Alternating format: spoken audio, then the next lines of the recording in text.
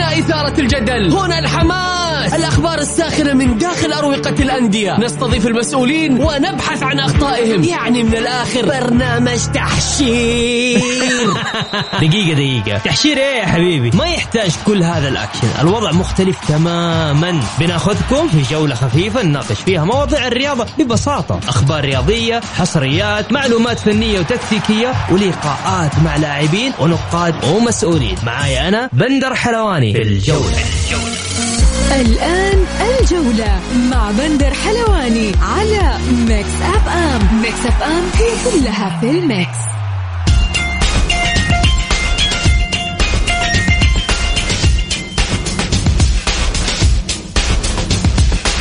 مساكم الله بالخير في حلقة جديدة من برنامجكم الجولة يوميا. بكون معكم أنا بندر حلواني من الأحد إلى الخميس من الساعة 6 وحتى 7 مساء. رحب بجميع مستمعينا عبر أثير ميكس اف ام. اللي حاب يشاركني عبر الواتساب على 054-88-11700. أيضا نرحب بالزميل العزيز والإعلامي القدير عاطف الأحمدي.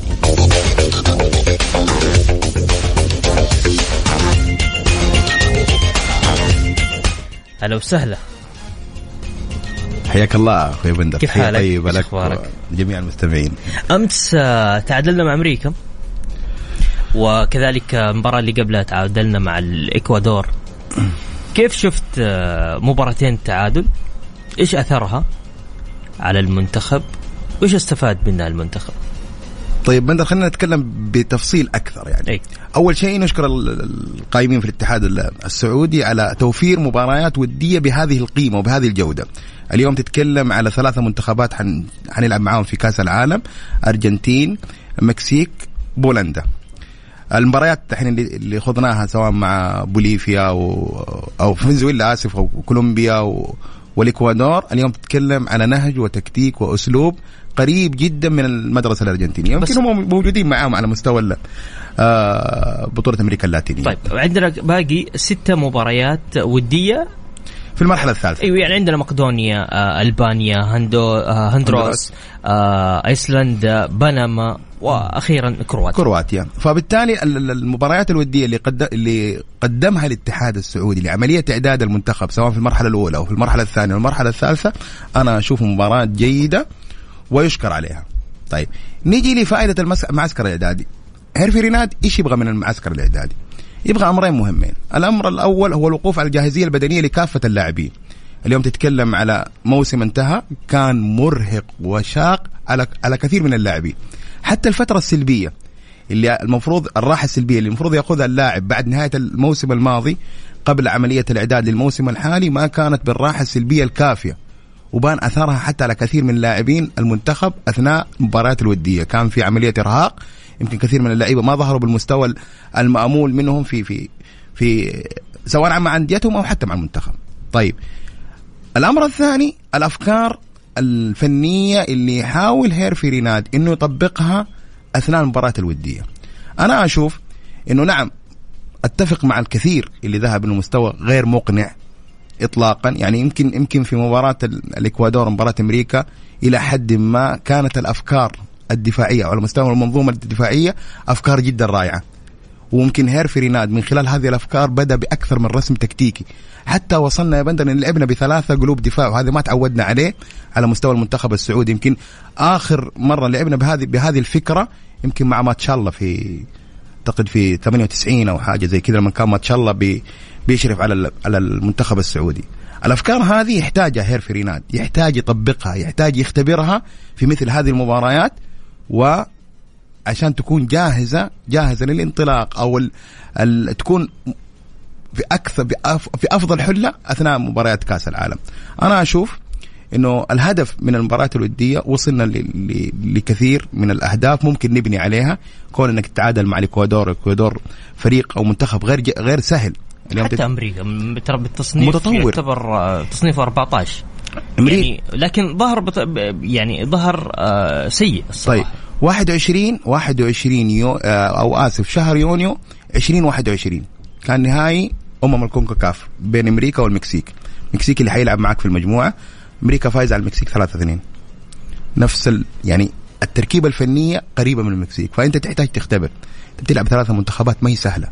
يعني اللي مجرد يفكر أو يرفع سقف طموحه بشكل عالي إنه منتخبنا لا قادر، أنا ما أقدر أوصل للجاهزية لما أختبر الأفكار الفنية في مباريات قوية مع فرق أو مع منتخبات قريبة من النهج التكتيكي والأسلوب الفني من هذه المنتخبات.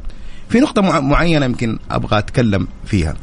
أنا شايف إنه كثير من الجماهير يعني زعلانة من مستوى المنتخب. جماعة ترى ما دام في ثقة في هيرفي ريناد لازم نعطي المساحة. المدرب مطلوب منه تجهيز 26 لاعب، مو فقط الاعتماد على 11 لاعب اللي حيشارك فيهم، لا 26 لاعب حضمهم القائمة. يسعى أن يكون اللاعب الأساسي بمستوى اللاعب البديل، وهذه من خلال كثير من التجارب اللي قاعد يجريها هيرفي ريناد مع لاعيبة المنتخب ومن خلال المباراة الودية. طيب طبعا هو في عتب من الجمهور بالنسبة إنه يقول لك اليوم أوكي أنت جرب وكل حاجة، لكن في لاعبين يعني مثل سعود عبد الحميد، مثل با مسعود، اليوم ما جربتهم أنت. وجرب سعود عبد الحميد، جرب سعود عبد الحميد على مستوى الظهير الأيسر لما نحتاجه. يعني أنا ممكن أتفق اللي يقول لك ليه ما دخلت أحمد مسعود كباك ليفت، ليه ما جربته؟ ليش ذهبت؟ يعني أنا هذا يعني هنا الزعل على لاعبين، إنه اليوم أنت كذا بتجرب، طب ليه ما جربت باقي اللاعبين؟ هو احنا ايش تعودنا من هيرفي ريناد حتى اثناء التصفيات انه هو عنده ثقه في اللاعبين يمكن اللي بيشاركوا معاه بشكل دائم. فبالتالي انا فكرتي كهيرفي ريناد، لا انا بخليني اجرب. انا احمد مسعود عارف انه انسان لاعب باك ليفت متعود على الخانه هذه واموره في التمام، يعني ممكن اجربه مستقبلا اذا انا اساسا كنت مقتنع فيه. يعني اذا كان فيه هناك قناعه باللاعب من خلال الوحدات التدريبيه. لا ننسى ترى احنا بنشوف المخرج النهائي اللي هي مباراه وديه، لكن في وحدات تدريبيه المدرب بيشتغل عليها، لكن هو شايف انه سعود عبد الحميد بيدي نفس الادوار اللي هو يحتاجها. ممتاز. فبالتالي هذا اللي يحتاجه هيرفي ريناد، يكون في ثقه ما بين المدرب واللاعب. طيب نطلع فاصل لصلاه المغرب وراجعين مكملين معكم.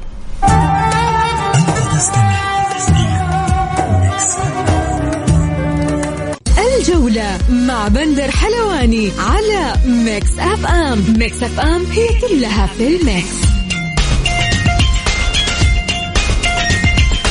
يا هلا وسهلا فيكم ومكملين معكم في برنامج الجولة. ضيفي وضيفكم لليوم الزميل عاطف الأحمدي. هلا وسهلا. حياك الله يا بندر. المنتخب السعودي أكدت أشعة الرنين المغناطيسي التي أجريت للاعب ياسر الشهراني صباح اليوم في مدينة الرياض عن وجود إصابة في العضلة الخلفية للفخذ. كما أكدت أشعة الرنين المغناطيسي التي أجريت للاعب محمد العويس عن تعرضه للالتواء في مفصل الكاحل. راح يغيب العويس كثير تقريبا، صح؟ لا بس إن شاء الله بإذن الله إنه يلحق المرحلة الثالثة. اليوم تتكلم على شهر تقريبا أو 26 يوم بالتحديد عن المرحلة الثالثة وأكثر، لأنه إحنا نتكلم يوم 26 أكتوبر التجمع أو 25 أكتوبر التجمع للمباريات الأخيرة والمرحلة الأخيرة. هو 22 أكتوبر مباراتنا. فبالتالي لا أنا أعتقد إنه في وقت كافي بإذن الله إنه يستطيع العودة، لأنه بصراحة يعني عنصر جدا جدا جدا مهم الكابتن عويس. يمكن شفناه في مباراة الإكوادور، شفنا كيف القيمة الفنية للكابتن العويس. فبالتالي لا إن شاء الله بإذن الله أنه يكون جاهز. نفس الكلام للكابتن ياسر الشهراني. إحنا في حاجة لكل العناصر والله يا ابني، كل العناصر تكون جاهزة قبل في المرحلة الثالثة تحديدا، لأنه تعتقد أن المرحلة الختامية والمرحلة الأهم اللي من خلالها يمكن هيرفي ريناد حيرسم التوليفة المناسبة للانطلاقة المنتخب في كأس العالم. أتمنى التوفيق بإذن الله للمنتخب. أنا أشوف إنه الخطوات كلها خطوات جيدة. نعم قد يكون هنالك بعض الآراء في عدم القناعة بالمستوى، لكن هذه مباريات ودية. دائما احنا ما نحكم على الأهم في المباريات الرسمية. كثير من الفرق يمكن خلال المباريات الودية ما بتظهر بالشكل المميز، لكن لما تبدأ المنافسة الحقيقية في المباريات الرسمية نشوف شكل ووضع مختلف. فأتمنى أنا دائما بأنظر للمرحلة الثالثة. أنا أشوف المرحلة الثالثة هي أهم مرحلة. يمكن استفدنا على مستوى الأفكار أتكلم، استفدنا في المرحلة الأولى والثانية. المرحلة الثالثة حيكون فيها أكثر تركيز على العناصر اللي حتبدأ بشكل أساسي، حيكون حتى على مستوى الاختيار في العناصر البديلة. أعتقد أنه هيرفي ريناد يفكر كثيرا. النقطة الأهم يمكن اللي ما تكلمنا عنها أخوي بندر في الجزء الأول من البرنامج، الثقة. يعني ما نبغى الأصوات تعلى خلال الفترة هذه بما يخص سواء مسألة انضمام عناصر عن عناصر أخرى. اليوم احنا كانت عندنا ثقة كبيرة بهيرفي ريناد من خلال التصفيات، يمكن ما كانت هنالك أي انتقادات لهيرفي ريناد في التصفيات سواء على مستوى الخيارات أو حتى على مستوى الأداء داخل الملعب. يمكن كانت في ثقة كبيرة بين أصغر مشجع أنا أتكلم أو أصغر رياضي عندنا في المملكة العربية السعودية وما بين حتى وأكبر مسؤول على مستوى الرياضة في السعودية. فكنا عندنا ثقة في هيرفي ريناد، فبالتالي ما نبغى هذه الثقة تهتز، لأنه أي إثارة أي بلبلة قد ترهق المنظومة وممكن تشتت حتى فكر المسؤول. فبالتالي لا، احنا ما نحتاج، احنا نحتاج دعم كبير لهيرفي ريناد طالما احنا نثق في هذا المدرب. دعم كبير للاعبين ايا كانت الاسماء بعيدا عن الميول. اليوم نتكلم على اسماء حتمثلنا في كاس عالم، محفلة كبيرة. اليوم احنا بنقدم منتج سعودي مميز بناء على العمل الكبير والتطور الكبير اللي حاصل في رياضتنا. فما نبغى أصوات تؤثر على عمل المنظومة وتحدث نوع من التشويش داخل هذه المنظومة. طيب أبغى أقول بس حاجة، مو طبعا مش صحيح المفروض أن أنا أقول رأيي، لكن في فترة من الفترات أيام الله يذكره بالخير السيد مارفك كنا مرافقين مع في استراليا في اليابان أثناء تصفيات كأس العالم. كان السيد مارفك عنده حاجة مرة جميلة اللي هي إنه لاعبين المنتخب أثناء الإعداد والاستعداد يلعب المباريات الودية، بعد كده يرسل المستشارين حقين اللي معاه يرسلهم للأندية. يعني يرسل مثلا في الهلال في كم لاعب، يروح المستشارين اللي عنده نادي الهلال بعد ما يخلصون التمرين والتدريب حق النادي يتمرنون تمارين اللي تخص المنتخب. فهمت الفكرة، انه هو بيشتغل على مهارات معينة. بالضبط، مهارات معينة هو يحتاجها في ادواره اللي بيوكلها للاعبين. هذا امر مهم. انا اتمنى في نقطة مهمة حتى بعض اللاعبين اللي الان، بس انا كنت بتكلم على جزئية العويس. يعني العويس كنت اتمنى انه هيرفي ريناد يعني يتواصل مع دياز، بس احنا نتكلم على اصابة الان، انه يكون موجود. اليوم يمكن أكثر الأمور المقلقة للشارع الرياضي إنه العويس ما بيشارك بشكل رسمي في هنا المشكلة. يعني اليوم أغلب اللاعبين اللي ما راح يعني اللي تم انضمام للمنتخب 90% بيشاركوا 90%. لكن عندنا في أماكن معينة نتكلم العويس طبعا ما يعني في الهلال المعيوف بأمانة حارس صاحب جودة عالية. أيضا العويس حارس جودة عالية جدا جدا جدا. ممكن التجارب اللي بيخوضها مع المنتخب السعودي توضح هذا الأمر. فبالتالي ما يمنع طبعا ما نتدخل في الأمور هذه.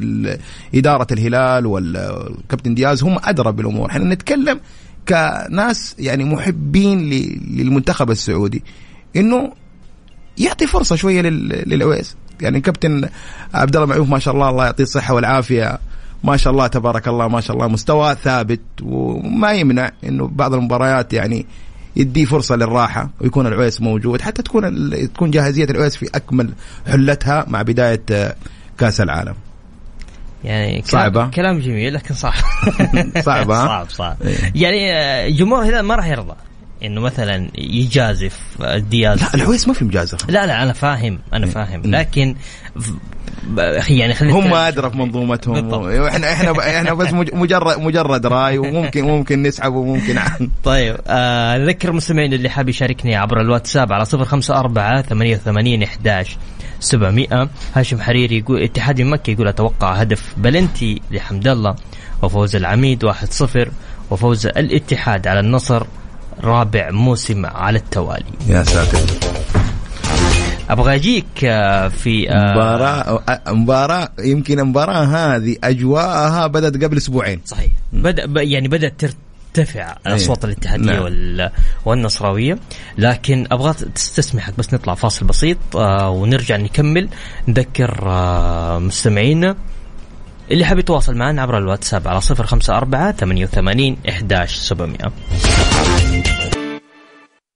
الجولة مع بندر حلواني على ميكس أف أم. ميكس أف أم هي كلها في الميكس.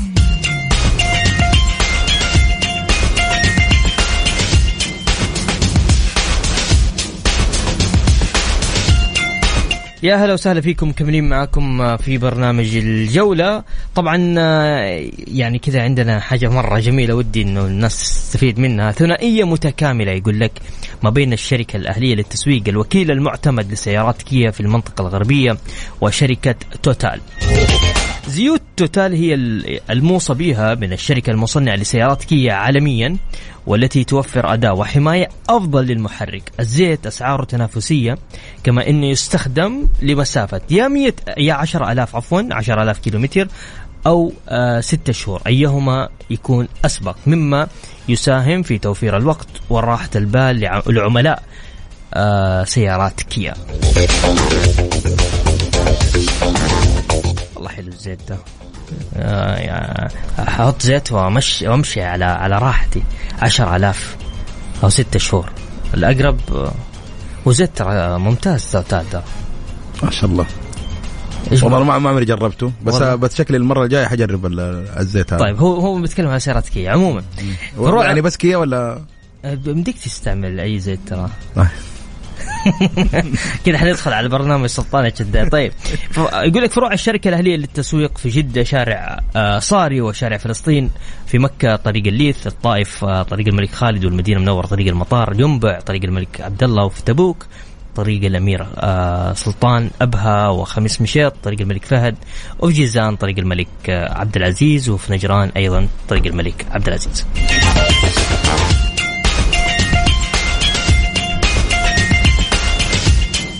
رفض الاتحاد السعودي لكرة القدم الدخول طرف نزاع في استئناف نادي الاتحاد والمغربي عبد الرزاق حمد الله لاعب الفريق الأول لكرة القدم ضد قرارات ما عرف بقضية التسجيلات. وكان الاتحاد السعودي رد رسميا على خطاب ورد من مركز التحكيم الرياضي طالب فيه الأخير بالدخول طرف نزاع في القضية. خلصنا الجزئية الأولى. وأوضحت طبعا أن اتحاد الكرة أكد أنه لا يمكن أن يكون طرفا مع أي نادي سعودي ضد آخر، وأن مركز التحكيم خالف القواعد الإجرائية باستبعاده منذ بداية النزاع. هذا رقم 2. رقم 3، ثم طالب عودته الآن طرفا في المنازعة بعد انتهاء المهلة القانونية للاستئناف وعقب تكوين اللجنة التحكيمية دون منحه اختيار محكم ضمن اللجنة مثل بقية أطراف المنازعة. موضوع شائك يا بندر. ليه شائك؟ طبعا أنا هقول رأي، يعني هو المفروض إنه اللي يتكلم في الأمور هذه الناس القانونيين، صحيح، لكن أنا أتكلم كخبرات، يعني مرت علينا أكثر من قضية وبدينا نفهم التفاصيل. أول حاجة أنا أتفق مع الاتحاد السعودي في عملية الرفض، لأنه لم يتم استدعائه كطرف مع بداية القضية، على الرغم إنه الاستئناف اللي قدمه الاتحاد هو مو ضد النصر. يعني أنا استغربت لما مركز التحكيم طلب الاتحاد السعودي كطرف. أنا كنت أتوقع مع بداية عملية الاستئناف اللي قدمها نادي الاتحاد لمركز التحكيم، إن الاستئناف هذا ضد قرارات لجنة الاحتراف، هو مو ضد النصر. النصر تقدم بشكوى ضد الاتحاد في لجنة الاحتراف. ممتاز. لجنة الاحتراف أصدرت قراراتها. ممتاز. وطلب وأعطت للاتحاد فرصة للتقاضي في مركز التحكيم بناء على الاستئناف. جميل. طيب الاتحاد استأنف، من المفترض إنه مركز التحكيم من هو الطرف الآخر في عملية التقاضي؟ هو لجنة الاحتراف في الاتحاد السعودي. صحيح، مش نادي النصر. مو نادي النصر. صحيح. يعني أنا استغربت لما قرأت إنه مركز التحكيم طلب الاتحاد السعودي. كان من المفترض من البداية مع الاستئناف إنه خصم نادي الاتحاد في عملية الاستئناف هو الاتحاد السعودي، أو تحديدا لجنة الاحتراف، مو نادي النصر. فتفاجأت في هذه النقطة. من حق الاتحاد السعودي يرفض، لأنه ما تم طلبه واستدعائه مع بداية القضية، وهذا أعتقد خلل في الإجراءات. مفروض إنه مركز التحكيم إنه يعني يشوف الوضع هذا إيش الخلل، أين حصلت عملية الخلل. لأنه أنت اليوم أنا كنادي اتحاد أنا رافض القرارات اللي صدرت من لجنة الاحتراف، فبالتالي أنت يا لجنة الاحتراف أنت خصمي في هذه القضية، تقدم دفوعاتك وأنا أقدم دفوعاتي، وفي النهاية مركز التحكيم كأعلى سلطة رياضية هو اللي يحكم. لكن هذا الخلل في مركز التحكيم، الخلل في البداية في مركز التحكيم. أرجع أقول مو من حق، يعني هذه وجهة نظري. طيب مركز التحكيم كذا معلش، يعني أنا اليوم اللي قاعد يسمعنا أو الشارع الرياضي يقول في خلل كبير قاعد يصير فيه. بالتأكيد اليوم أنا كنادي اتحاد رفعت قضية للتقاضي في مركز التحكيم اللي هو أعلى سلطة قضائية، ويتبع اللجنة الأولمبية، يعني ما يتبع لأحد، ضد قرارات. من وين صدرت القرارات هذه؟ بديهي. خلينا نتكلم بالبندر، ناخذ انت زي ما تتكلم على المشجع البسيط اللي قاعد يسمعنا الآن. بديهيا أنا رفعت استئناف ضد القرارات من الذي أصدرها؟ لجنة الاحتراف، صحيح؟ لجنة الاحتراف تابعة للاتحاد السعودي. طيب إيش الأمر البديهي اللي ممكن يسوي مركز التحكيم؟ يستدعي مين؟ لجنة الانضباط، لجنة الاحتراف أو الاتحاد السعودي. الاتحاد السعودي بحكم أن لجنة الاحتراف مرجعية الاتحاد السعودي. تصرف غريب. أنا مالي صراحة، حتى أنا من كنت أسمع، وإن شاء الله يكون هذا مو صحيح، أنت عدل لي إذا كان صحيح، إنه لما طلب الاتحاد مسألة التدابير الوقتية من مركز التحكيم، إنهم أخذوا رأي نادي النصر. تأخذ رأي أنا سمعت أتمنى إنه ما يكون صحيح. طيب نادي النصر مو طرف في القضية، نادي النصر انتهى، قدم الدفوعات الخاصة بالشكوى اللي قدمها على نادي الاتحاد للجنة الاحتراف، ولجنة الاحتراف أصدرت قراراتها. إذن كذا نادي النصر بعيد عن الموضوع، لا تدخل نادي النصر في الموضوع. اليوم المشكلة ما بين القرارات اللي صدرت من لجنة الاحتراف وما بين نادي الاتحاد. عدم استدعاء لجنة الاحتراف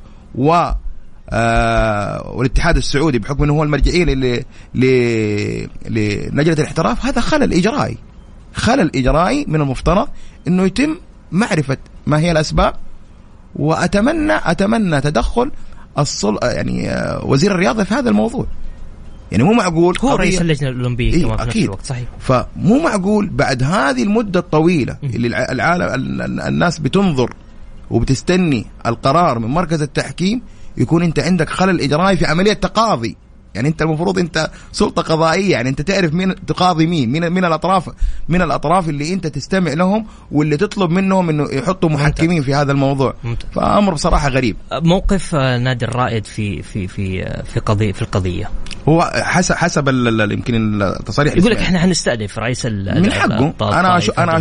انا اشوف انه يعني كذا اتوقع القضيه بدات تبان ملامح استئنافه على مساله منح الاتحاد، منح لا حمد الله تدابير وقتيه. انا اشوف انه مضى على الوقت، لا يزعلوا مني الاخوان في الرايد، لان اليوم مركز التحكيم هو من اصدر هذا الامر بناء على قضيه موجوده ينظرها عنده. وبالتالي انا ما اشوف يعني دحين الحمد الله لعب قدام الرايد قدام الخليج ايضا، قدام الخليج ما اشتكى. طيب دحين عندنا مباراه يوم الاحد، حيلعب حمد الله ام لا؟ ما حيلعب. انا اتوقع انه حيلعب حمد الله ما دام لسه القضيه منظوره، القضيه مطوله، انه لسه اليوم الاتحاد السعودي هل حيوافق ما حيوافق، ايش راي وزاره الرياضه في هذا الامر. يمكن وزاره الرياضه تتدخل في هذا الامر وتشوف موضوع. يعني مو معقول انا طرف من اطراف التقاضي رافض عمليه التقاضي. طيب إذا رفض عملية التقاضي، وهذا أمر حسب ما سمعته من قانونيين إنه مو من حق أي أحد تحت مظلة اللجنة الأولمبية يرفض التقاضي في مركز التحكيم السعودي. ليه؟ لأن أنا قبل مركز التحكيم السعودي لو أنا بروح لمحكمة الكاس أخذ الإذن في هذا الأمر، ومن حق الطرف الآخر إنه يقبل أو يرفض. في حالة الرفض هنا الكاس حتقول لك تم رفض القضية لعدم الاختصاص بسبب عدم موافقة الطرف الآخر، زي ما حصل في قضية الوحدة في عملية الهبوط. لما الوحدة توجه للكاس الاتحاد السعودي رفض عملية التقاضي، فحكمت محكمة الكاس بعدم الاختصاص. أمر شائك. يعني والله العظيم ما نتمنى، والله العظيم كمتابعين يا أخي متعتنا في كرة القدم، متعتنا داخل الملعب. ليش قاعدين نطول الأمور؟ ليش قاعدين نطول الأمور؟ ويعني إجراءات مثل هذه الإجراءات تعطل كثير من الأوضاع. يعني المفروض خلاص منتهية قضية حمد الله. بس طيب بس لأن أنا سمعت أحد وكان في اتصال كذا بيني وبين أحد المحامين القانونيين في المجال الرياضي، المحكمين لقضية كانوا مختلفين عن قضية حمد الله، لأنه كل واحد كل نادي من حقه يرشح محكم ويوافق عليه مركز التحكيم، بالإضافة للمحكم اللي موجود على في مركز التحكيم. وبالتالي في قضية كانوا طرف الهلال، في قضية حمد الله طرف الاتحاد. فكل انت شفت حالة الضغط اللي صارت، ومحكم الاتحاد اللي قدم اعتذاره. حتى لما طلع يمكن تكلمنا احنا في الحلقة الماضية عن الموضوع هذا اللي المؤتمر الصحفي حق مركز التحكيم. ما كنت اتمنى انه بعد المؤتمر الصحفي انه يجي خلل اجرائي مثل هذا الخلل. يعني انت تتكلم على مؤتمر صحفي، كان من الاولى انك تتكلم في كافة الامور الخاصة بعملية التقاضي. يا اخي ثقفنا قانونيا، قضية سرية. ثقفنا قضائيا. قول لنا قضية منظورة، فبالتالي ما يقدر يتحدث عنها. لا بس احنا نتكلم على من هم اطراف النزاع. احنا سؤالنا دحين وقضيتنا الان اللي قاعدين نتكلم فيها بندر، من هم اطراف النزاع؟ انت كنت حاط الاتحاد وحاط النصر صحيح كمركز تحكيم حسب ما فهمناه من الخبر اللي انت قرأته. هو حاط مركز التحكيم، كان حاط الاتحاد وحاط النصر كقضايا نزاع. الآن يطلب مركز التحكيم، على الرغم انه من أصدر قرارات ضد نادي الاتحاد اللي الاتحاد رفع عليه الاستئناف، مو موجود كنزاع قضائي. اليوم انت بتطلب. إذن فين الخلل؟ مين اللي ما عنده المعلومة الكافية؟ فهمت؟ طيب نطلع فاصل ونذكر المستمعين اللي حاب يشاركني عبر الواتساب على 0548811700. يقول السلام عليكم، مدرب يختار لاعبين احتياط ويترك اللاعب الأجهز، ويقول للثقة مدرب يختار اللاعبين موقوفين وعليهم قضايا ويترك الأجهزة، وتقول لي ثقة ماشية بالبركة. أبو عمر من جيزان. طيب فاصل، وبعد الفاصل مكملين معكم في برنامج الجولة.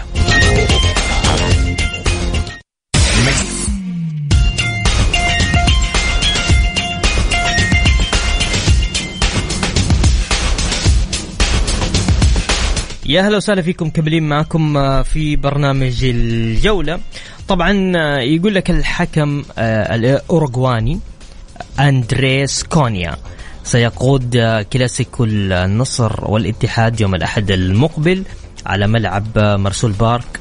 طبعا سبق لكونيا أن أدار ديربي الهلال والنصر في الجولة الخامسة من الدوري الموسم الماضي. ليش ما طلب النصر؟ وهذا السؤال الحين من اللي طلب الحكام؟ الاتحاد؟ لا، المباراة على أرض النصر. بس يحق لي، أعتقد إنه النظام يسمح إنه يطلب الفريق المنافس. الحين الحكم من طلب الاتحاد ولا النصر؟ المفترض إنه يكون النصر، بس أنا حسب ما أسمع إنه النصر عنده قناعة بالحكم المحلي. صحيح. يعني طيب خلينا والله شوف، حتى لو الاتحاد السعودي يتكلم معك بصراحة بندر، حتى الاتحاد السعودي لو اتدخل في هذا الموضوع وجاب حكم أجنبي أنا أشوف إنه قرار سليم وصائب 100%. أن المباراة مشحونة جدا. لا حد يجي يقول لي لا مباراة، حتى التصاريح الرسمية مباراة 3 نقاط، لا مباراة ما هي 3 نقاط. المباراة على خلفية أمور حاصلة اليوم موجود على مستوى مركز التحكيم الرياضي، أمور قضائية. وبالتالي أنا أشوف أن المباراة مشدودة. ما كنا نتمنى، أتكلم على المستوى المتابع، على المستوى الرياضي، ما كنا نتمنى أن تصل الأمور لهذا المستوى. ليه؟ لأنه قد تؤثر بشكل وبآخر على عملية التنافسية الجماهيرية الممتعة اللي كنا نشوفها ما بين روابط المشجعين في الأندية. اليوم بنشوف حتى بأمانة يا بندر، حتى على مستوى وسائل التواصل أصبح الأمر ممل. يعني مو معقول مباراة حتقام يوم الأحد الجاي من قبل أسبوعين وإحنا في معاناة هذه المباراة. حمد الله حيشارك، حمد الله ما حيشارك، حمد الله مضغوط. أصبح الاتحاد كانت عنده مباراة ودية مع الوحدة، أظن لغاها بسبب هذا الموضوع، إنه يقول لك يبغى أموره سرية، ما يبغى الأمور تظهر. مو لهالدرجة، يعني مو لهالدرجة. إحنا ما نتمنى إن يكون هذا الأمر نعم حلوة التنافسية، حلوة التنافسية، نستمتع داخل الملعب، يكون في شد داخل الملعب، لكن عملية الشد اللي حاصلة خارج الملعب هذا أمر غير صحي وغير جيد، وقد تكون ممكن مخرجاته غير جيدة كمان. طيب خلينا نروح لداخل المستطيل الأخضر. فنيا مين الأجهز بين الفريقين؟ حسب العناصر الأدائية. يعني احنا بنسمع إنه روما ما أدري يكون موجود. أنا بصراحة شوف على مستوى التأثير في الاتحاد روما، على مستوى التأثير الفني. ليه؟ روما هو الأداء المحرك لكافة المنظومة الاتحادية. إذا كان روما في مستوى، ثق تماما اللاعبين كلهم حيكونوا في نفس المستوى. أتكلم على مستوى النصر، تاليسكا يمكن عنصر مؤثر، لكن اللي لاحظته أن نتكلم اللي لاحظناه خلال الجولات الماضية في مشكلة هجومية على مستوى الثلث الهجومي في النصر، يمكن حلت مع تواجد تاليسكا، لأنه تاليسكا عنده التأثير الفني على مستوى الصناعة وحتى على مستوى التسجيل.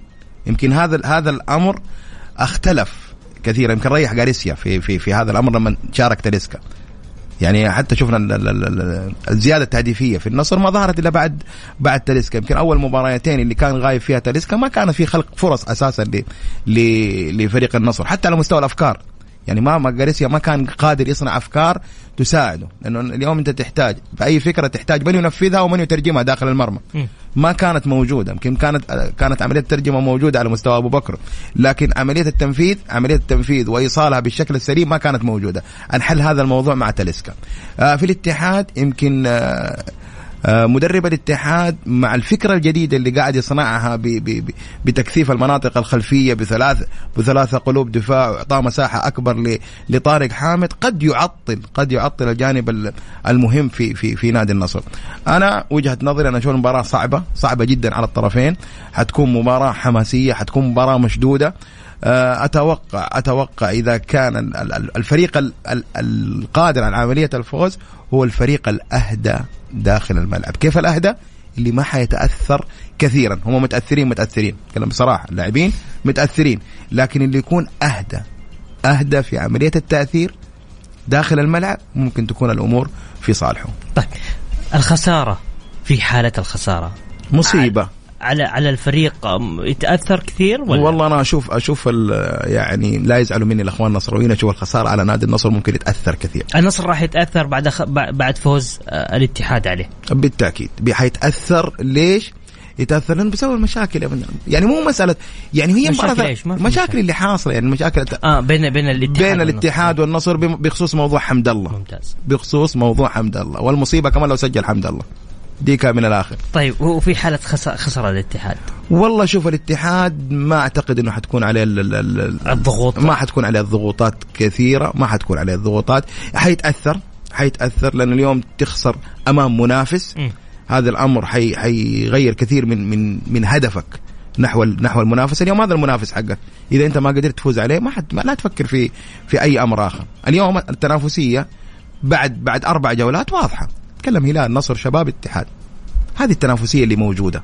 حتى لو ما ظهر النصر خلال يعني يمكن خسارة التعاون أثرت على النصر، لكن التركيبة والهدف اللي موجود والدعم الكبير اللي بيجي نادي النصر حاطين الدوري كهدف. فاليوم المباريات المفصلية هي التي تجي مع ال4 فرق هذه مع بعض. الفريق القادر على الفوز في هذه المباريات هو الأقرب لعملية تحقيق الدوري.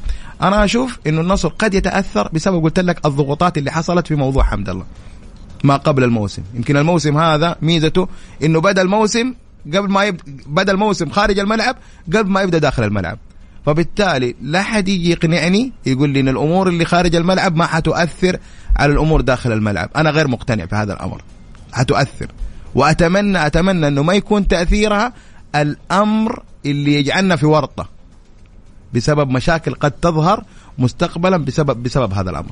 نبغى التنافسية داخل الملعب، نريد التنافسية داخل الملعب فقط. طيب نروح ل أسبينا ولا قروهي، أيهما يجهز؟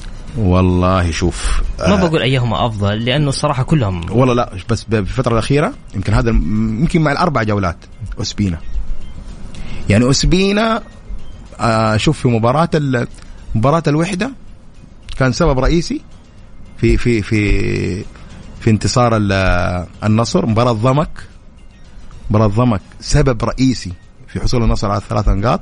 أنا أشوف إنه سبينا يعني هذا الموسم تحديدا إذا بعد عن على قولهم الإصابات حيكون سبب رئيسي في كثير من النقاط اللي يحصل عليها النصر. أتكلم على الجانب الدفاعي. بأمانة صفقة جدا جدا جدا مميزة. قروهي يمكن شفناه في مواسم سابقة بيقدم أداء راعي، لكن أنا أتكلم على الأربع جولات الماضية أشوف سبينا على الرغم إنه قروهي كلين شيت يعني، بس سبينيا أنا أشوفه أفضل. طيب يقول إذا انهزم النصر راح تكون في قضايا كثير برا الملعب من نادي النصر. من قبل ما ينهزم النصر في قضايا، من قبل ما ينهزم القضايا موجودة. حتى مدرب اللياقة ممكن يرفعون عليه قضية يقول.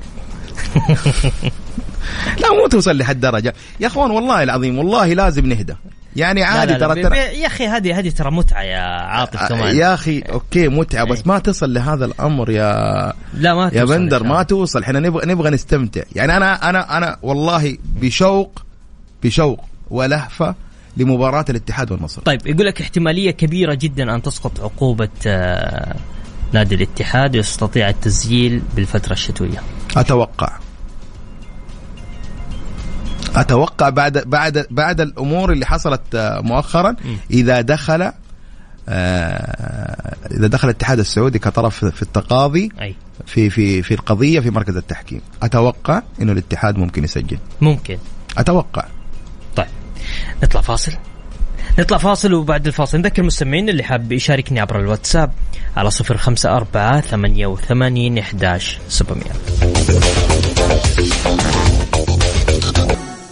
الجولة مع بندر حلواني على ميكس أف أم. ميكس أف أم هي كلها في الميكس. يا هلا وسهلا فيكم، مكملين معكم في برنامج الجولة. ضيفي لليوم زميل العزيز عاطف الأحمدي. هلا وسهلا عاطف مجددا. حياك الله يا بندر. طيب خلينا نذكر بس المستمعين في الجولة الخامسة لدوري روشن اللي راح تبدأ إن شاء الله يوم السبت. عندنا الرائد والعدالة، ضمك والطائي، الخليج والباطن، الوحدة والاتفاق، وثاني يوم الأحد عندنا الفيحة والشباب، الهلال والتعاون، الفتح وأبها، والنصر والاتحاد. أنا ودي أعرف حاجة والله حتى أنا نفس الكلام اللي حتقوله ودي أعرفه. طب ليش يعني كلها في توقيت واحد؟ كلها يعني ليش؟ يعني مباراة بقيمة الهلال والتعاون في نفس وقت الاتحاد والنصر. ما نبغى خلاص يلا اللي بعده. مباراة الهلال والتعاون مباراة صعبة وممتعة. ممتعة ليه ممتعة لأن بأمانة التعاون بيقدم كرة جميلة. يمكن شفناها مع شاموسكا تغير الوضع، بيقدم متعة كروية بأمانة. وعنده العناصر يعني يملك جودة عناصر بأمانة. تعاون فريق ممتع. طبعا. اليوم تتكلم عن الهلال، مثالية الهلال بتطغى يعني في كثير من المباريات حتى في ظل الغيابات. يمكن حيكون غياب سالم الدوسري وسلمان الفرج مؤثر على الهلال، بس ما يميز الهلال البديل الجاهز اللي موجود. يمكن عودة عبد الله. أذكر حاجة طبعا اليوم شارك جانج هيون سوب تدريبات الهلال الجماعية. ممكن يكون طبعا، بس ما أعتقد إنه مدرب حيغامر في الموضوع هذا. لأنه لا تنسى مباراة التعاون مباراة كبيرة يعني صعبة. التعاون فريق مو سهل يعني فريق بيقدم كورة من الفرق اللي أيضا تفرض شخصيتها داخل الملعب. اليوم تتكلم على التعاون في المركز السادس ب8 نقاط. مو بعيد. لا مش بعيد يعني الشباب في المركز الأول 12 نقطة، الهلال المركز الثاني 12 نقطة، اتحاد 10 نقاط، النصر كذلك في المركز الرابع 9 نقاط، الخامس الطائي 9 نقاط، التعاون السادس 8 نقاط. التعاون بأمانة يعني حتى المستوى قلت لك من النادر يعني الفرق اللي دائما ما تكون في مناطق الوسط دائما بتلعب على ردة الفعل، ما بتلعب على الفعل يعني ما بتفرض شخصيتها في الملعب. التعاون مختلف، التعاون بيفرض شخصيته حتى لما بيلعب مع فرق اللي مقدمة الترتيب بيفرض شخصيته. صحيح. عنده أسلوب، عنده منهجية، عنده عناصر بأمانة. يعني أنا من اللي أستمتع في مباريات التعاون. فأعتقد أن مباراة الهلال والتعاون لا يمكن تفويتها بأي حال من الأحوال، خصوصا أن عندهم شغف في متابعة كرة القدم السعودية، وأيضا في نفس الوقت الاتحاد والنصر. طيب عندنا قبلها بيوم عندنا مباراة الوحدة والاتفاق. عندنا تتكلم عن الوحدة في المركز 12، تتكلم عن الاتفاق في المركز 9. كلهم بين 3 نقاط صحيح؟ الاتفاق 4 نقاط و3 نقاط الوحدة. والله أشوف أنا مباراة إلى حد ما يعني قد تكون متكافئة. يعني الفريقين بأمانة خلال 4 جولات لم يقدموا المستوى المأمول، يعني اللي يرضي طموحات الجماهير. قد يكون هنالك بعض التطور في الاتفاق. ليه؟ لأنه في عناصر ما شاركت خلال 4 جولات، يمكن حتى على مستوى التعاقدات كانت متأخرة. صحيح. في عملية التعاقدات، وممكن يكونوا موجودين على مستوى التركيبة في مباراة الوحدة، خصوصا بعد فترة التوقف، وشاركوا كثير في عملية الإعداد أو التدريبات خلال فترة التوقف. ممكن نشوف الاتفاق مغاير عما شاهدناه في 4 جولات السابقة. الوحدة نحن ننتظر التطوير الفني من مدرب الفريق. ليه؟ لأنه ما هنالك العناصر اللي شاركت على مستوى 4 جولات هي نفس العناصر اللي حتكون موجودة لين بداية الفترة الشتوية. هذه العناصر، هذا ما يملكه الفريق فقط لا غير. نحتاج ممكن المدرب يكون عنده أفكار.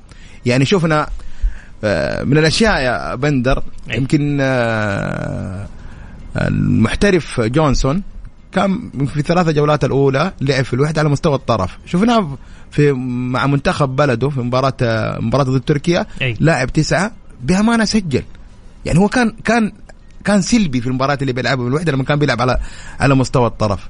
لما لعب مع منتخب بلده في 9 سجل. يا أخي طب أنت ليه ما تستفيد منه؟ يعني أنا لا أخفيك، كنت أتكلم مع أحد الأشخاص في نادي الوحدة، فبنتكلم عن هذه المباراة، بقول له يعني أنا شفت اللاعب في 9 لما لعبوا مدرب حق منتخب بلده في مركز 9 ما شاء الله تبارك الله، بيستلم بيسجل.